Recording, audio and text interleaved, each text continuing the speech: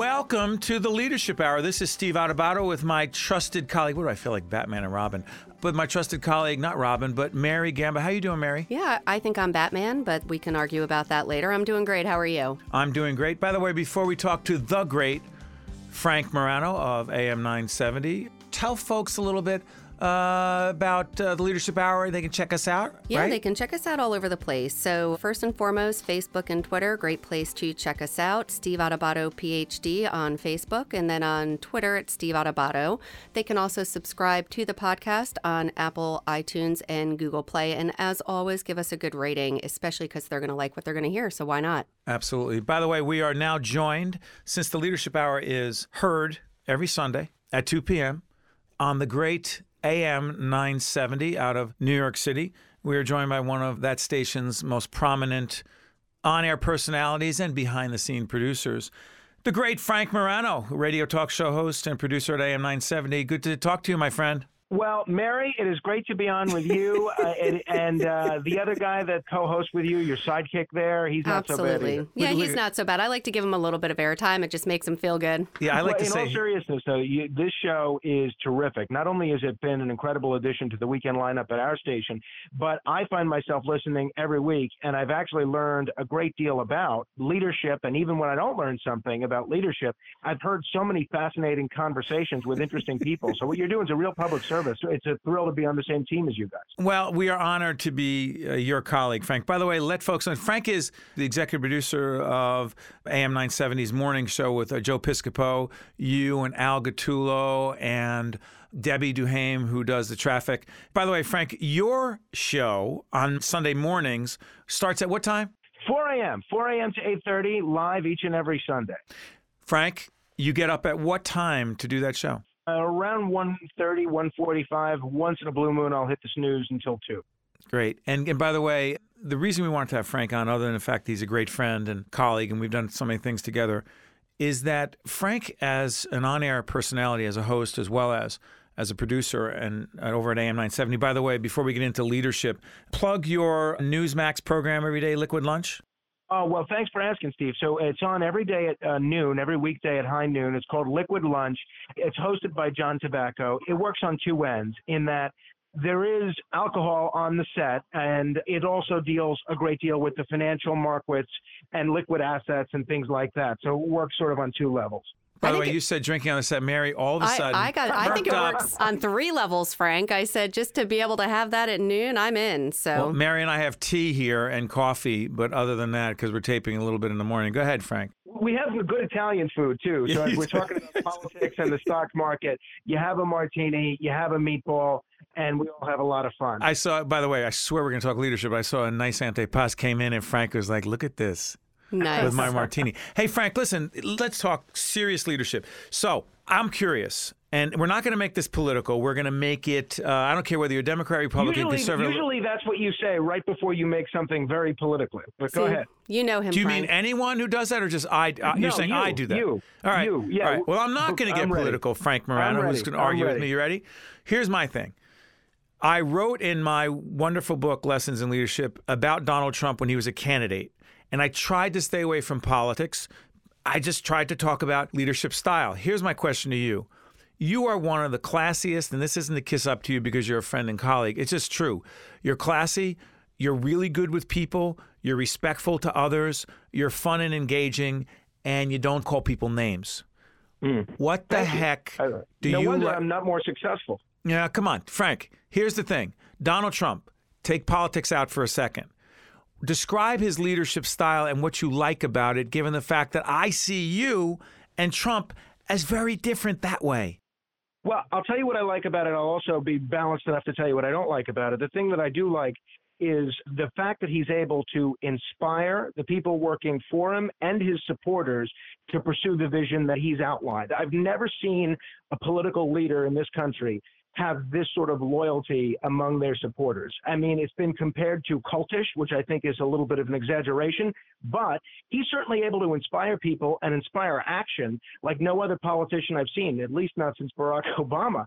I'll tell you what I don't like about it is when he criticizes the folks that he's appointed, Jeff Sessions, Jerome Powell, the other people in his cabinet, it makes it look as if he has poor judgment, and it also undermines the people that are running his own federal agency. So that's one aspect of his leadership that I wish he would change. Yeah, let's stay on that, because I've got to tell you, we have 9 or 10 people on our team on a regular basis, and then we work with all kinds of others. If I make the decision, and again, I'm not comparing myself to the President of the United States, who has an impossible job. If I hire Mary Gamba, I hire every team member, and I say, wow, they're great, they're amazing, they're terrific, and that's what Trump does. I put you in that position. They're the best, they're amazing. And all of a sudden, that person leaves.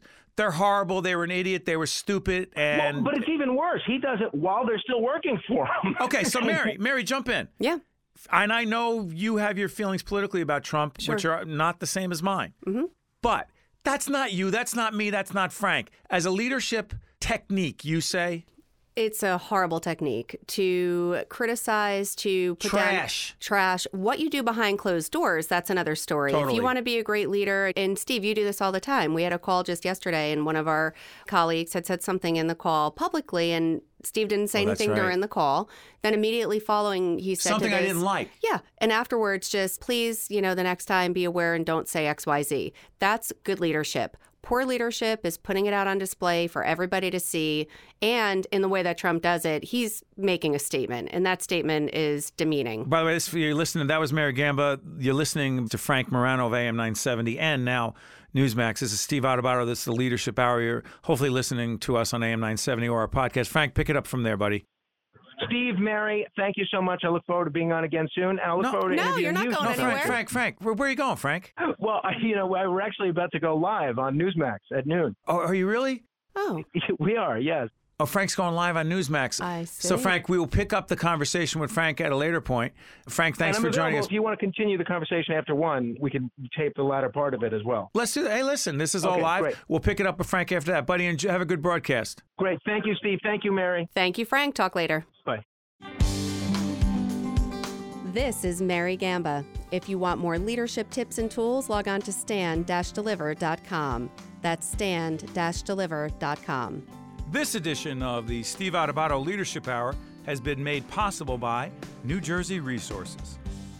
Welcome back to the Leadership Hour. This is Steve Adubato. You could tell that we tape live, Mary. But I love it. I love it because it feels live to the listeners who are driving on the road right now on a Sunday afternoon. Hopefully saying what it's happened beautiful. to Frank Morano. We're going to have him back. We and actually, it's okay. and people say that, and they don't mean we it. Really will. We actually mean it. We'll have Frank back. Yeah. By the way, Frank was going to his daily broadcast, Liquid Lunch on Newsmax. But you can check him out every Sunday on AM 970 with his own show, and also as the executive producer of Joe Piscopo's morning show on AM 970. Mary, let's pick up on this theme. Yeah, absolutely. Let's go back to this whole question. It's about, as a leader, having a degree of self-control. In one of the chapters in my book, Lessons in Leadership, you can't lead others until you learn to lead yourself. Mm-hmm. So Mary mentioned an incident, and a lot of what Mary and I do on the Leadership Hour is talk about real-life examples, scenarios, situations, circumstances, things that come up that say, hey, wait a minute, that's interesting. So we were on a call, me, you, and a colleague, with someone from the outside, let's say, outside our organization. And I had asked our colleague a question in the call, and it was a coded way of me to get a certain response from that colleague. But the colleague said basically, I don't know, Steve, you know more about this than I do, so basically why are you asking me about this? And that wasn't the response I wanted, okay? It's not about that particular situation. Of course. There was a part of me that wanted to say, hey, what are you doing?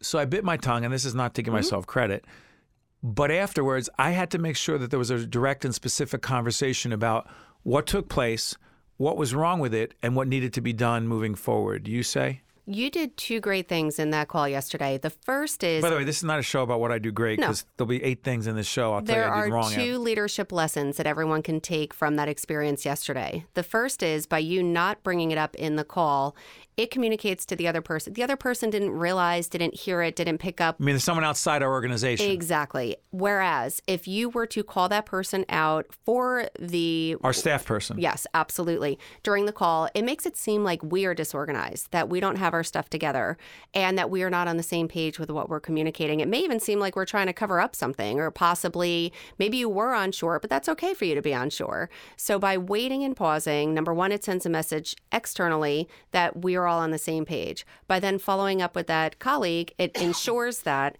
the same mistake won't be made again, that if a similar, and it doesn't have, you apply every lesson learned to a different situation, it doesn't have to be the same situation.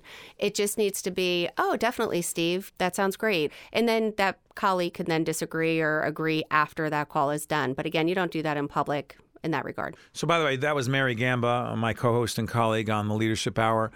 And if you're wondering and you're just checking into the Leadership Hour for the first time, Mary and I talk about, think about, debate, discuss a whole range of leadership, communication, management issues. And I'm going to stay on this for a second.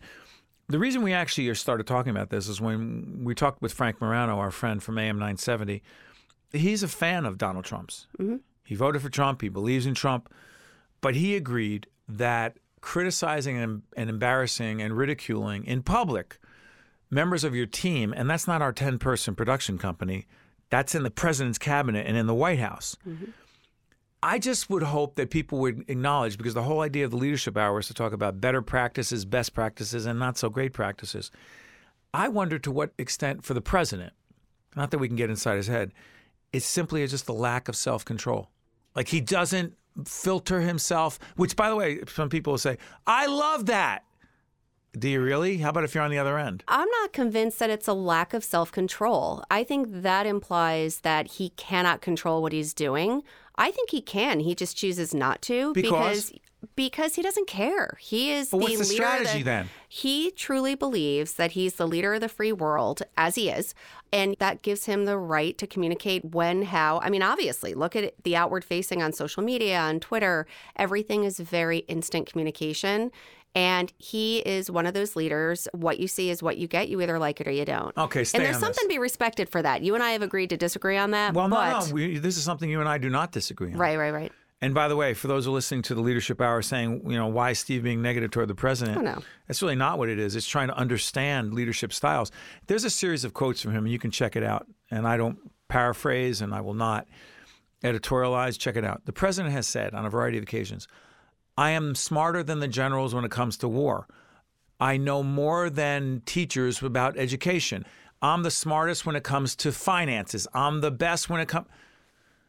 The problem from my perspective on that is, if you are smarter than everyone that you hire and put in key positions at their own position, that's an issue and a problem for you as a leader, because A, that undercuts that person's sense of confidence in themselves because they don't believe that you believe that they are the best person for the job, that you could and should be doing every job. And B, it also questions why you even need a staff for a team if you can do everything well, better than anyone else, you say. And that's where, again, this isn't about politics, but it is about leadership. That's where a leader misses the mark. There's a fine line between... Whether it's Trump or anyone else. Exactly. There's a fine line between a CEO of an organization or the CEO of a country communicating that, yes, I believe in myself, I believe in the people I'm putting into those positions, but when you go that extra step and then you say that you're more intelligent, you know more, then as you said, why even bring in somebody to do that specific job, whatever that job may be? So that is where he misses the mark, for sure. So let's shift gears to this. You and I had a conversation the other day about a fascinating topic. And I'm confident there are people listening right now that are thinking about this and struggling with it. And this is for anyone in a leadership management position.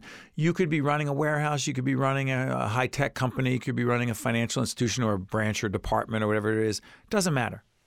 There are all kinds of leaders out there, whether the word or the term leader is in your title or not. And Brian Brodeur from East Main Media, I want to get you into this conversation as well. Brian makes everything happen with his team here at East Main Media, our production operation. So I have said that part of a job of a leader is to put people in positions to do things that sometimes they're uncomfortable doing. So we were doing a podcast, not this podcast, another podcast. And I wanted certain people on our team to jump in and be part of the podcast and be with us in the studio and help introduce the certain podcast that we were doing, the interviews. And what we got almost to a person was, that's not me. That's not my job. That's not what I was hired to do. I'm not a broadcaster. I said, I'm not looking for a broadcaster. I'm looking for someone to just engage with. And of course, Mary jumped in to do it, right? I love talking. Is it in your job description? No, it's not. No. And some of our other team members did as well. And this is not a negative about our team members. It's just I'm curious about this. Someone says, that's not my job. I was hired to do this. And my argument is, to be a successful organization, you have to be more fluid. You have to be more dynamic. You have to be more flexible. But I also understand that you have to put people in positions where they can succeed to do what they do well. Where the heck is the balance? Brian, go first and then Mary. Well, the word I would highlight would be discomfort.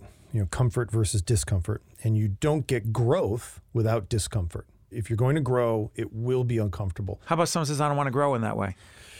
Well, let me dodge that a little bit. So, let's look at different kind of companies maybe. I run a small business and, everyone has to pitch in and, you have to step up sometimes into areas that maybe isn't in your, quote, job description.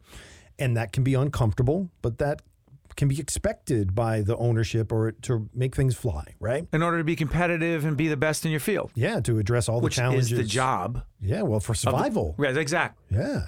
Now, let's look at maybe a bigger organization and things might be more siloed so people get more comfortable and then that breeds another problem. So stay on this, Mary.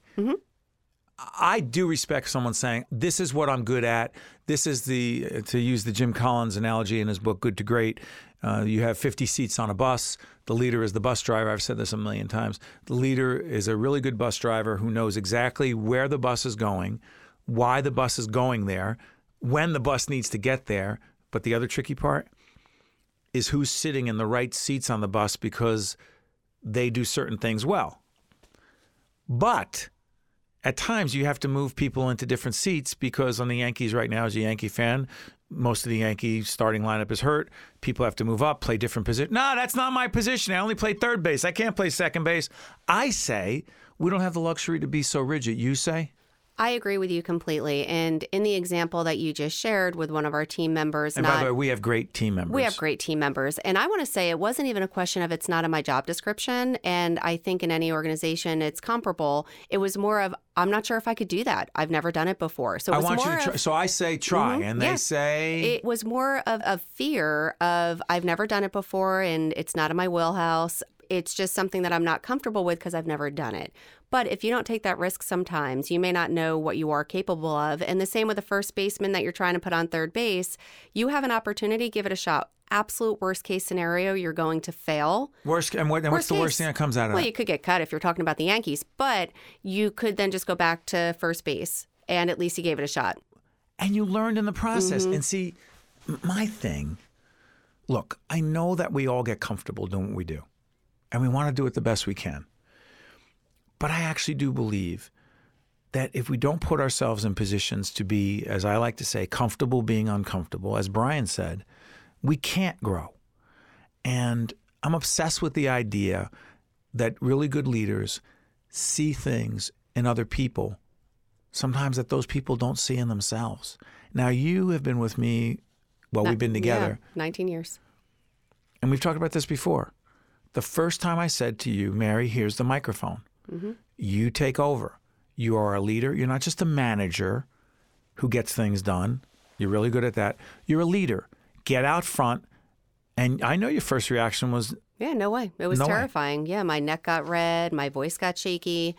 And there were a lot of ums and ahs. And so that proved that you couldn't do it, right? It proved that I wasn't comfortable doing it. It didn't mean that I couldn't learn how to do it and get better at doing it, and here I am today. But that does come with age and experience, and some of the people that you're referring to are definitely younger millennials, if you will. And I am, in almost 20 years, obviously a totally different person than I was back in it was 2000 when I first started. So I do believe that there's something to be said in pushing your team outside of their comfort zone because they are capable of sometimes more than they even know that they're capable of.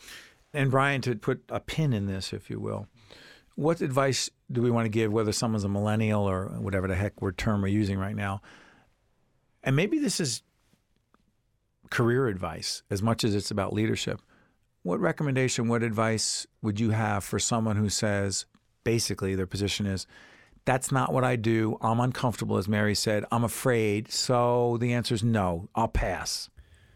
My advice or perspective on that is I think everybody lives on a scale of comfort with risk, and that's fear, right, Mary? Mm-hmm. So there are people who are absolutely, they will not take any risk and they're petrified and they're just not going to go down that road.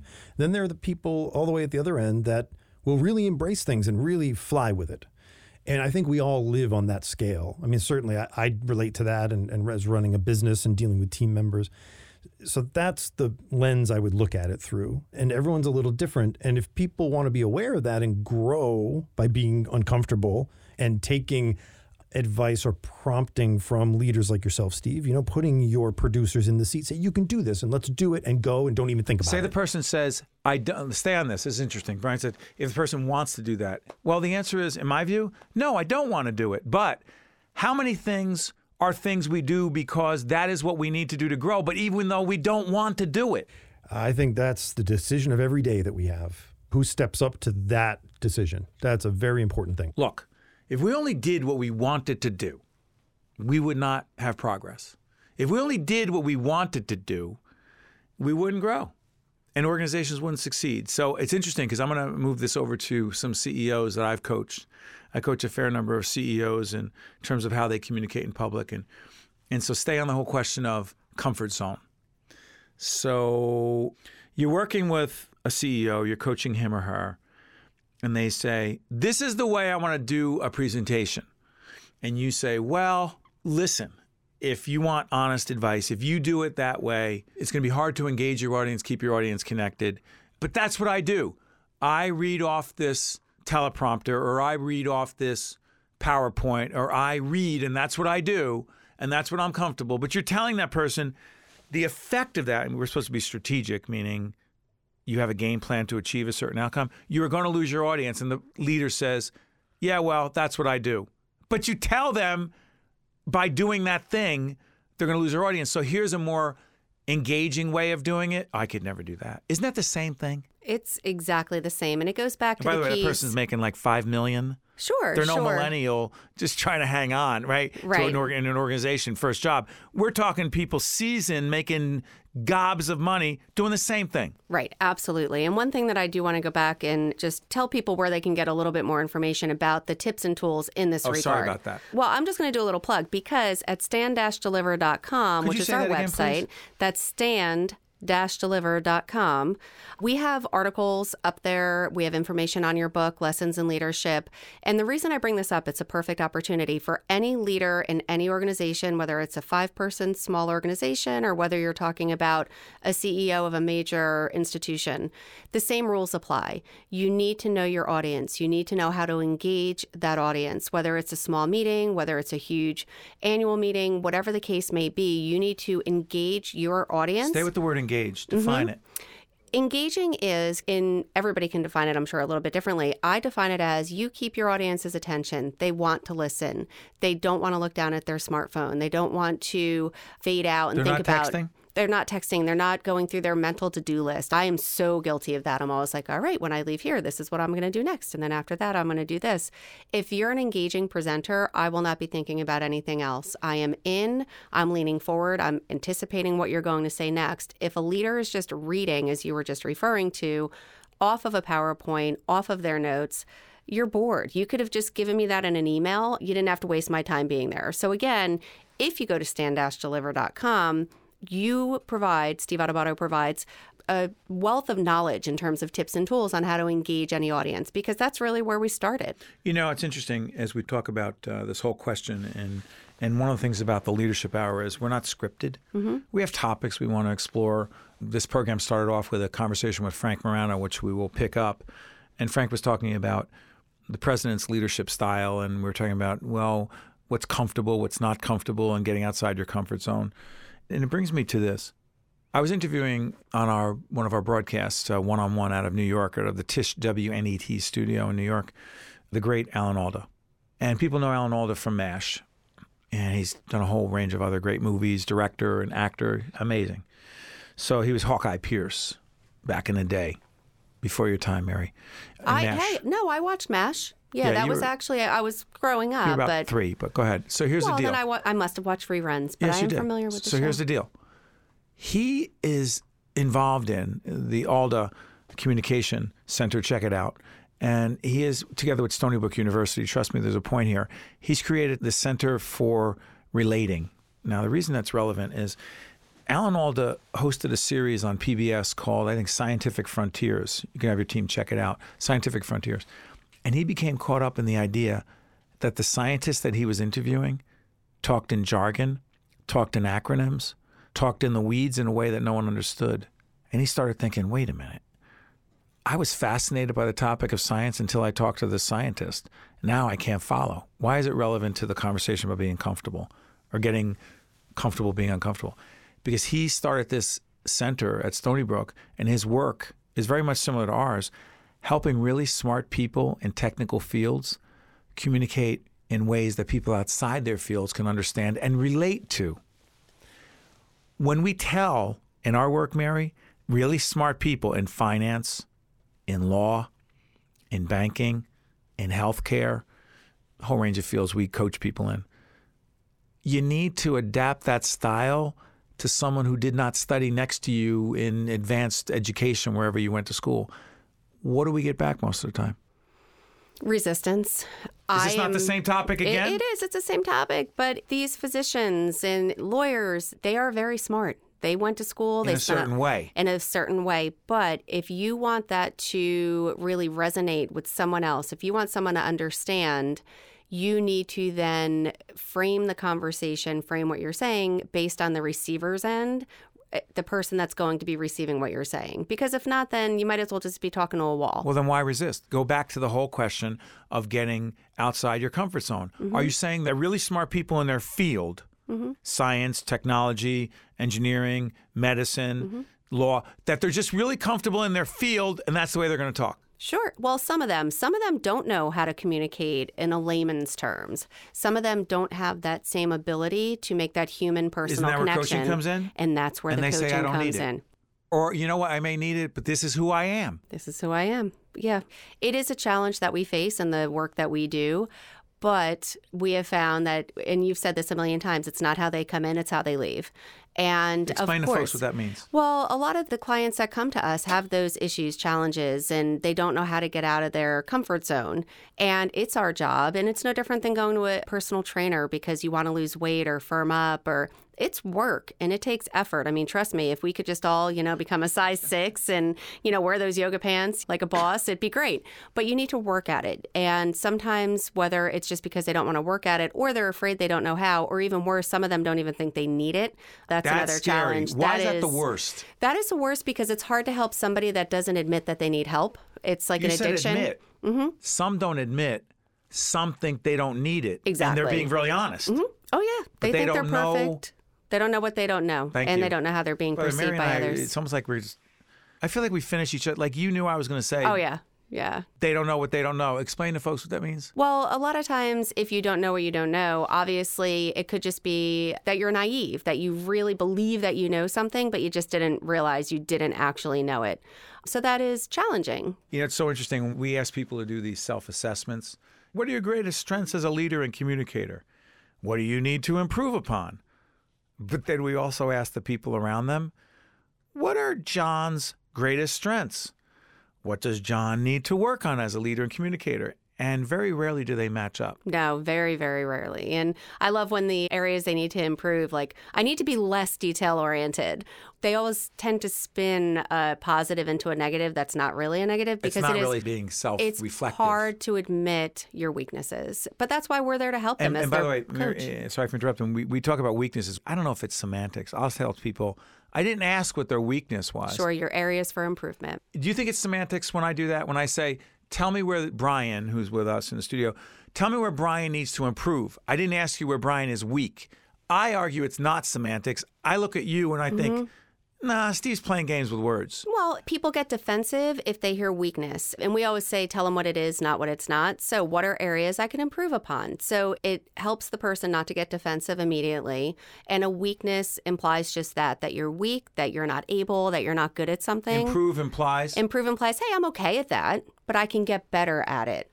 So that is the difference. So it's not semantics. It's two totally different questions, but If we're real, it's a weakness. Yeah, by the way, this is the Leadership Hour with Steve Adubato and Mary Gamba. Mary, before we wrap up, give folks a sense of some of the other topics we're going to look at on future editions of the Steve Adubato and Mary Gamba Leadership Hour. Absolutely. Well, the fun thing is with Steve and I, and also, too, if you ever want to write in with ideas, we would love to have ideas. Ideas that we should cover? Topics? Why not? Why not? How do they do that? They can email me, marykgamba@gmail.com, and they can go onto our website, stand-deliver.com. There's a link right there. That's a lot easier. You can link from there. So what are some of the topics we will be exploring on future editions of the Leadership Hour? We're going to be talking about trust and delegation and how hard it is for so many of us control freaks like myself to let go because nobody does it better than me. We're going to be talking about giving feedback, receiving feedback, how hard it is, and really how that ties back to leadership. Being present in the moment, things of that nature. How about blame? Blame. Yeah, we've talked about that before, but there is always, we can go back to blame, accepting apologies. I think apologizing is something that we really haven't gotten into too much. We're going to be talking about that. I had a little debate with our 8-year-old daughter, Olivia, about something she blamed me for, and I didn't want to forgive her because I was mad at her. Then I realized I was angry at an 8-year-old. Yeah, that's hard. Yeah, but we'll pick up that on another show. Absolutely. So the topics are endless, absolutely endless. Relationship building. We could even get into leading meetings. We can get into more powerful presentations. And there's just the opportunities are endless. So that is what the Leadership Hour is. And when Mary and I started this about a year or so ago with our great friends at AM 970 and with Brian Brodeur and his team at East Main Media, I was like, oh, well, we're going to do the Leadership Hour. I wonder if we're going to run out of stuff. No, not even close. Not close. So that's it for the Leadership Hour. I'm Steve Adubato. That is Mary Gamba. Hey, Mary, what's that email again that people can give you ideas? Oh, my gosh, absolutely. It's Mary K. Gamba, Gamba, @gmail.com. Feel free to shoot me an email. I'd love to have it. And also, give the website again. I was just going to say, I would love to give our website. It's stand-deliver.com. They can also subscribe to our other podcasts. How? On Apple, iTunes, and Google Play. And especially because they're going to love what they hear, they can give us a good rating. And most importantly, if they follow us on Facebook and Twitter, and that's Steve Adubato, PhD. That's ADUBATO, PhD. And on Twitter, it's Steve Adubato. They can just check out all the great things that you're up to. Thank you, Mary. This is Steve Adubato. That's Mary Gamba. That's Brian Brodeur. This has been the Leadership Hour. Thanks for checking us out. See you next time. This is Mary Gamba. Stay tuned. We'll be right back with State of Affairs with Steve Adubato, where we look at the most pressing issues facing the state of New Jersey. This edition of the Steve Adubato Leadership Hour has been made possible by New Jersey Resources. This is Tracy Thompson, New Jersey's acting insurance fraud prosecutor. The state of New Jersey is making learning about and reporting insurance fraud easier than ever. At njinsurancefraud.org, you'll find tips on identifying insurance fraud and a simple, confidential form for reporting it. Report it, end it.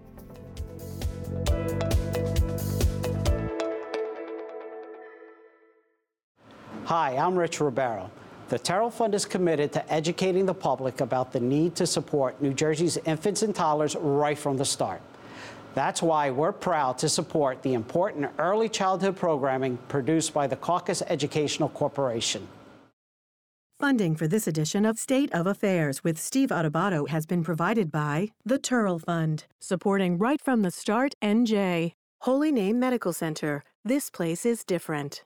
NJM Insurance Group, Wells Fargo, New Jersey Resources, the New Jersey Education Association, and by Summit Medical Group, a multi-specialty medical practice providing comprehensive care from birth and pediatrics to geriatric care, concentrating in general wellness, cancer treatment, disease management, and behavioral health. Promotional support provided by NorthJersey.com and Local IQ, part of the USA Today network, and by New Jersey Globe.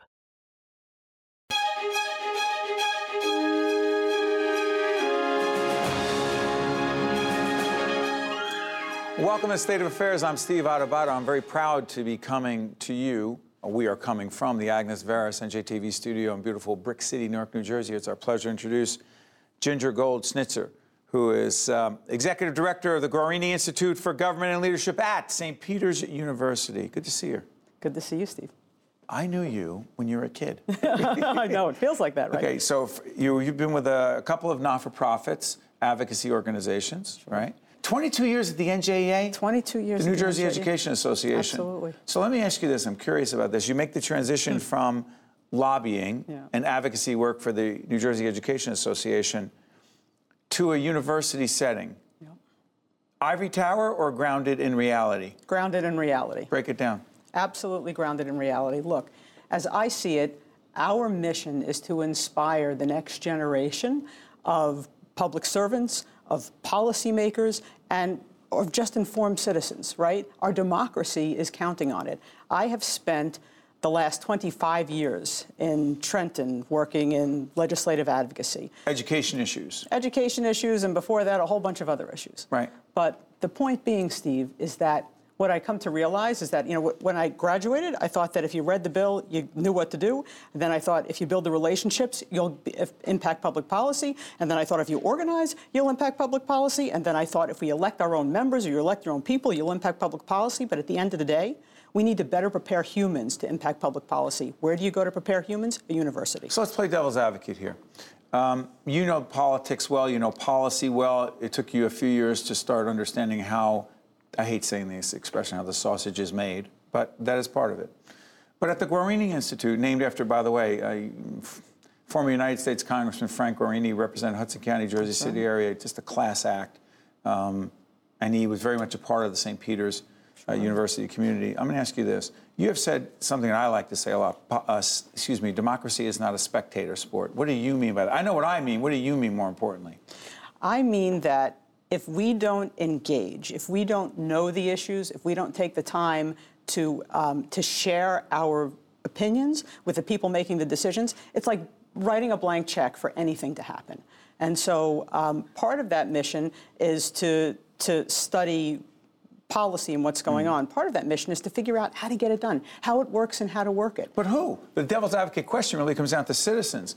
I mean, listen, we want citizens to be involved, but there are a whole bunch of folks watching saying, wait a minute, how am I supposed to be involved? That's why I elected him. That's why I elected her. That's what their job is. But that doesn't work. No, you know what? If public policy is how we make the rules for our society, right? And who doesn't want to be at the table when the rules are being made? And there's lots of different ways you can take your seat at the table, right? Some people find it in elected office. You tried that for a while, right? But you found another seat at the table. Did you have to bring that up? Oh, I'm sorry. Come on, we just know each other a long time. Yes, that's right. You were a young lobbyist down there when I was in my first term in the legislature in the mid-'80s. But the reality is I learned in that short period of time that you think you know how it works, but is it three-quarters of it relationships? So look, it's real. A lot of it is about relationships, but you also have to understand the process. There's the process, what the textbook says, and there's how it really works. And before people can engage in this effectively, we need to share with them how it really works. What Policy about students, has a lot of constraints. I'm sorry for interrupting. No, go ahead. You said that students, you're trying to prepare students for what? I want to prepare students, if they're interested in a career in public policy, to pursue it. If they're interested to not have a career in public policy, I want them to understand that public policy, that policy making, that laws and regulations and the implementation of them affect their daily lives. And it's their responsibility to know it and to do something about it. That may be putting people in office who share their values. So it could be as simple as voting and being an informed voter. That could be as complex as, going to become the head of an agency or a department in state or national government. In fact, we're taping this on the 9th, right, Patty? The 9th of April. So this may be seen after, on the 24th of April at St. Peter's University at the Guarini Institute. There is a policy discussion called In the Weeds. This is about the legalization of marijuana? Absolutely. Why would you start with that as your first forum? Because it's the hottest issue in the legislature right now. And it's an ideal place to discuss it on a college campus where we have many students that may be really interested in that, right? And so it's if they're discussing it in Trenton, and if it's something that could happen in our state, and by the way, over 80% of our students at St. Peter's are from New Jersey, then we should be talking about it. We should be getting their feedback, their buy-in, their excitement for one side of the issue or the other. and try to show them that policy is really relevant to them. And by the way, I don't want to limit what Guarini Institute will do to just our students at St. Peter's University. We're going to hold programs that are free and open to the public. It's part of our mandate. Even though it's a university, it's not just for students. It's not just for students. I'm going to expand the conversation. There's a good chance we're going to use this conversation for our think tank. Check out our website. We have a new series called Think Tank. There's a podcast that goes with it. And when we discuss some things that have national implications, we include it. And I'll tell you why I'm asking this. I'm obsessed by, hopefully in a healthy way, the tone and tenor, the negative, nasty, ugly tone and tenor of political discourse in our nation. Are you? I am, and that's one of the things I said when I said we need to find a place to create better humans or better prepare humans for this work. Better preparing humans for this work might entail, how do we get this done without some of that? Could you see what goes on in Washington every day? We see Trenton's not as bad. Trenton's not as bad. But let's do Washington for a second. Sure. The name calling, the pettiness, I'm not going to have you're not getting that gateway tunnel until I get my wall. And it's not just about Donald Trump. Democrats are just as guilty as anyone else. You're an optimist by nature, but do you see the leadership because you have a leadership, an institute about government and leadership. Do you see the political leadership to do that in Washington right now? Look, I think that political leadership, no matter where you are in your leadership, you have potential. And I believe with the right civic engagement and pressure on our leaders, when we reject that as an appropriate discourse, then we do have the power to change it. You mean that people need to demand better from those in leadership positions? And people need to not respond to negative stuff. Because some people say, I like that. I like when people are say what they think. But hold on, but what about if they think? Because you're calling someone a name. What does that have to do with policy? Or worse, if you're making somebody in this country feel marginalized by their race or their religion or, right? Yeah, by the way, I'm curious about this. Future forums that the Guarini Institute are going to have. I know there's one you're going to do on healthcare, another one on economic development, budget and taxes.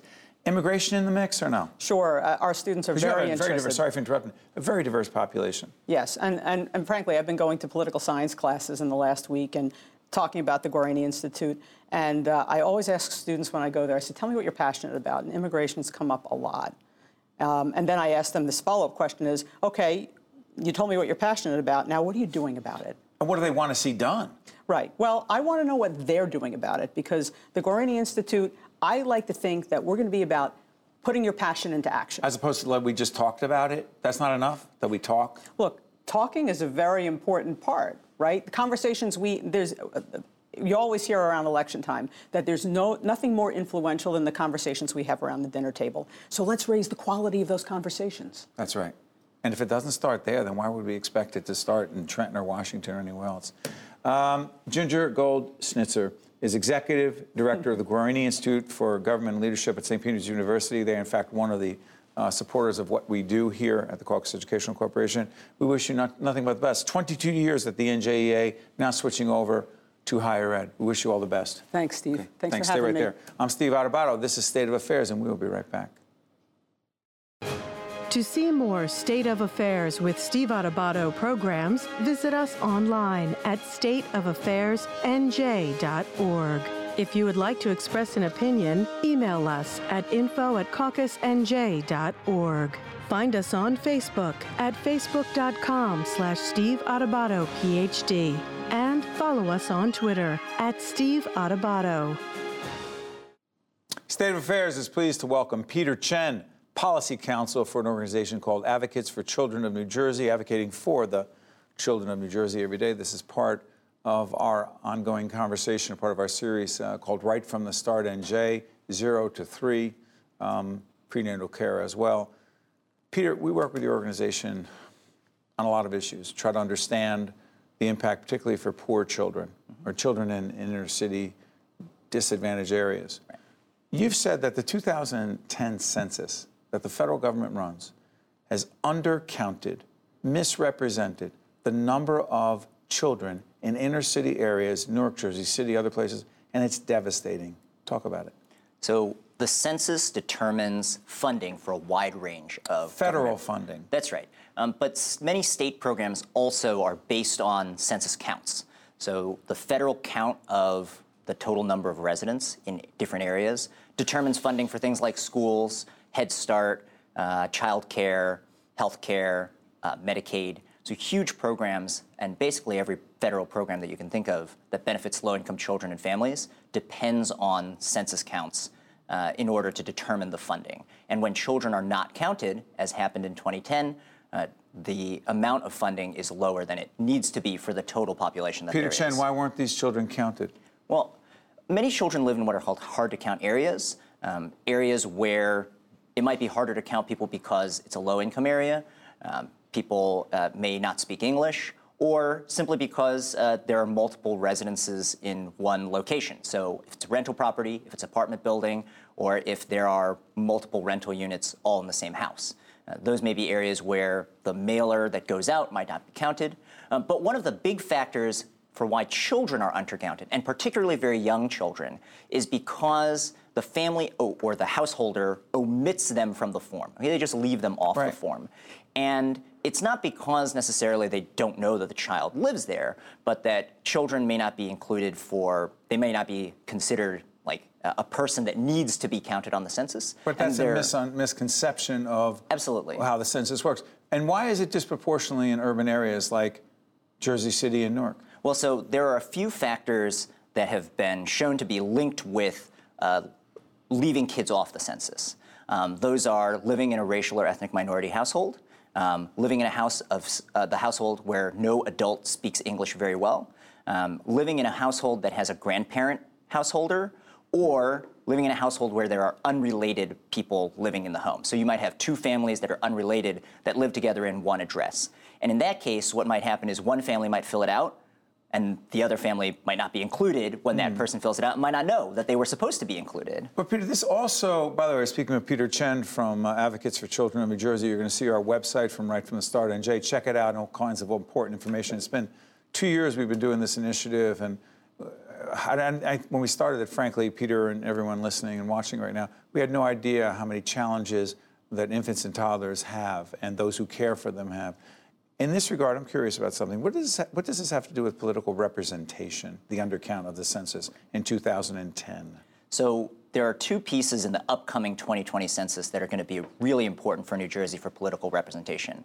The first is that the total number of residents in the state determines how many congressional representatives New Jersey has. We have lost seats. We have lost seats. In 1990 and in 2010, we lost a congressional seat. And so that means less voice in D.C. It also means less voice in the Electoral College for presidential elections. We have 13? We have 12 now. 12. We had 14. Yes. And each time you lose a certain amount of people compared to the rest of the nation, the static number in the House of Representatives must remain at 435 members. So if Texas, if California, if New Mexico, if those other states gain more in the census, they get more political representation. New Jersey loses congressional representation. Is that a fair assessment? Yeah, and the only thing I would clarify... Because the number 435 doesn't change. Right. The only thing I would clarify is that New Jersey doesn't even have to lose population. It's only that New Jersey has to grow slower than the other states. So the population of the nation is growing. If we have less of a percentage of the people in our state compared to the rest of the nation, we lose. Right. That's right. And what does that have to do with kids? So obviously, children depend on their elected representation. Kids depend on their elected representatives. Those who are supposed to care about them. That's right. In political office. That's right. And so we see when congressional representatives are going up to bat for kids for Medicaid funding, for CHIP funding, for school funding. CHIP is? The Children's Health Insurance Program. Right. We need more of them in order to go to bat for kids' programs. And the other piece that's going to be really important is redistricting. We hear a lot about gerrymandering or the borders of political districts, and that's all based on census counts. Wow. And so if particularly low-income areas have undercounted populations, that means they get less representation in New Jersey's State House as well, not just at the federal level. Before I let you go, Peter, a minute left. The issue of planning. What does the undercount in the census of children have to do with planning? Planning what? So if a hospital is thinking about where they're going to build a new branch, or a school district is trying to determine if they're going to expand to a new location, or if the planning board is trying to figure out what road is going to be put down to a new subdivision, census counts all go into the calculations of where that's going. So whether it's a business, whether it's government, those those plans all depend on the number of people that are there. So real quick, before I let you go, the advice for everyone watching right now in terms of being a part of this 2020 census in a meaningful way. So the biggest thing is to just get educated about the census. The state of New Jersey has a census website. ACNJ is putting together a census website, and the Census Advocates Bureau. for Children of New Jersey, your site has been up. So if they go to your site, what do they find out about the census? So there's a whole list of different resources that are available,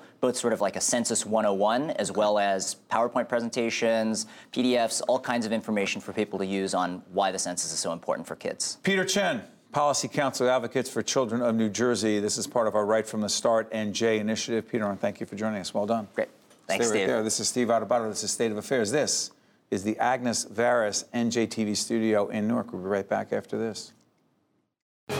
To see more State of Affairs with Steve Adubato programs, visit us online at stateofaffairsnj.org.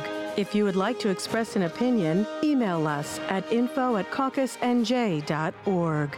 Find us on Facebook at facebook.com/Steve Adubato, PhD. And follow us on Twitter at Steve Adubato. State of Affairs welcomes Stephanie Hunsinger, who is State Director, AARP, which stands for? Well, it used to stand for the American Association of Retired People. After the rebranding. It's just AARP. I love it. People know what it is. Yeah. Listen, I got you got your card? No, thank you very much. Yeah. You should be proud. Yeah, well, half. So, but I'm proud of the work you and your organization do. Yes. Let's do this. Let's jump into a few issues. The population you represent, talk about them. So we represent the 50 plus across the country, just over 38 million members across the United States. In New Jersey, we have 1.3 million members, but as our motto says, what we do for all. So we really represent the entire 50 plus population. But we also know that what we're doing for the 50 plus today is beneficial and will affect generations to come. So we really do believe that what we do is for all. Let's break down some issues you and I were talking about right before we got on the air.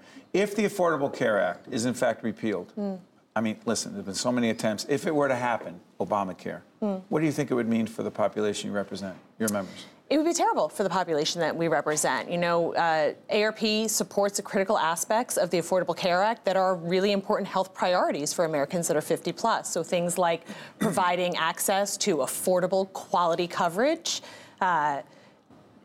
discrimination based on age and pre-existing conditions. That's a huge issue for our members. You know, as individuals get older, they could be charged more. The provisions in the ACA, so right now there's a rate of about 1 to 3, and as you age, you can be charged higher. As you get older, you may have more illnesses, chronic illnesses, so insurance companies are higher risk, so they'll charge more for an aging population. ACA keeps that at a reasonable level. Without the provisions through the ACA, that can change. But Stephanie, Governor Murphy is saying in New Jersey, hey, listen, we'll take care of it. We'll set up our own exchange. We'll be good. You say? So New Jersey has some really great laws currently that protect individuals from age discrimination, pre-existing condition clauses, providing affordable coverage. Is it enough? It's enough for individuals if it were to be, that have... Sorry for interrupting. Yeah. If the ACA were to be repealed, is what New Jersey doing enough? A lot of what New Jersey has in place is covered through the ACA. Could we do more? I'm sure we could. We always could do better in really providing affordable access to individuals. More importantly, how can we work to lower prescription costs? Yeah, can we talk about that? How serious a problem is prescription drug costs for your members? It's a problem. On average, individuals who are on Medicare over the age of 65 take around 4.5 different medications on a monthly basis. They are extraordinarily expensive. Yes. People are in positions where they're choosing between taking the medication that they need to stay healthy and buying their groceries or paying their electric bill or paying rent or mortgage. No one should ever be in that position. Our costs are exorbitant. And we need to do something to change that. We need to do that. Congress needs to do something to change that. Who's the leader on this? I heard Senator Booker and Senator Menendez talking about it. Are they leaders in this effort? They're champions on this, and we'll continue to work with them and trying to get them to push this and do everything that they can to help lowering the costs. You think the industry, the pharmaceutical industry, as a group, are listening and understanding how serious this problem is for those who are 50 plus? I think they're listening. I'm not sure if they're understanding it. So our job is to make sure that we keep getting that message out there and making sure that everybody understands that, not just Congress, not just constituents, but the pharmaceutical companies as well. And we're not asking them to change the work that we're doing, not asking them to decrease research. What we're asking them to do is think about where they're spending their money and pass some cost savings on to consumers. Americans pay more for the prescription drug coverage and costs than pretty much any other European country does. And that's a problem. We're number one, and that's not good. It's not good. Can we talk about this initiative? I'm curious about this. The New Jersey Secure Choice Savings Program passed March 28, 2019. What is it? Yeah. So it is a private-public partnership where it provides a vehicle for individuals. 53% of New Jersey residents had no way to save for retirement through their employer. And so this sets up a private-public partnership where workers who didn't have access to saving for retirement now can. It is a auto deduction. So instead of opting... So instead, normally you would opt in to a 401k at your employer. This isn't automatic, so you have to opt out of participating. So when you start working for that employer and you sign up to be a part of this program, you will automatically have a percentage of your salary that will be put into a savings retirement plan for you. You know, some of us are obsessed by trying to save for our kids to go to school. Yeah. Hard to do. But what about the whole question of saving for retirement? Yeah, so, right now, on average, the average American has about $14,500 saved for retirement. $14,500. That's the average. That's the average. In New Jersey, the average Social Security check that residents receive is around $19,000. So people are relying solely on Social Security. $19,000? $19,000 a year. A year they're getting, $19,000 a year. And people are relying solely on their Social Security as their retirement, and that is not what Social Security was meant to be. So what do you say to your members? What do you say to them? What's the message to your members about this? Because they're trying to get through every month. Yeah. But they got to think about the future. So Assemblyman Freeman was a sponsor of this legislation, and recently at the bill signing, he made this analogy, and I thought it was such a great analogy. He said he remembered when he was a kid, his dad would come home and he'd have change in his pocket, and he would take his change out and he would put in like a jar or a bucket in their house. After a while, that little bit of change, you don't even realize it's missing. But after a while, it all adds up. And this is what the Secure Choice Savings Program is about. It's about taking a little bit now and putting it away without even realizing that it's gone. And then in time, that adds up so that you end up being in a position where you can live comfortably in retirement. You can stay in your home and in your community and with your family where you want to be and not be in a position where you're forced to have to relocate because you can't afford to stay where you are. Before I let you go, this is Stephanie Hunsinger, who is State Director of AARP, New Jersey. Social Security. How secure? I think that we are...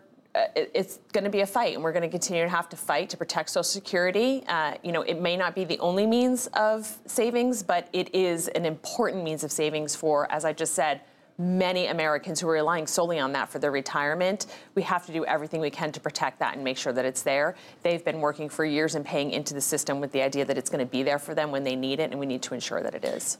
And anyone says we need to balance the budget by making some cuts on Social Security, raising this age, that you say? I say no.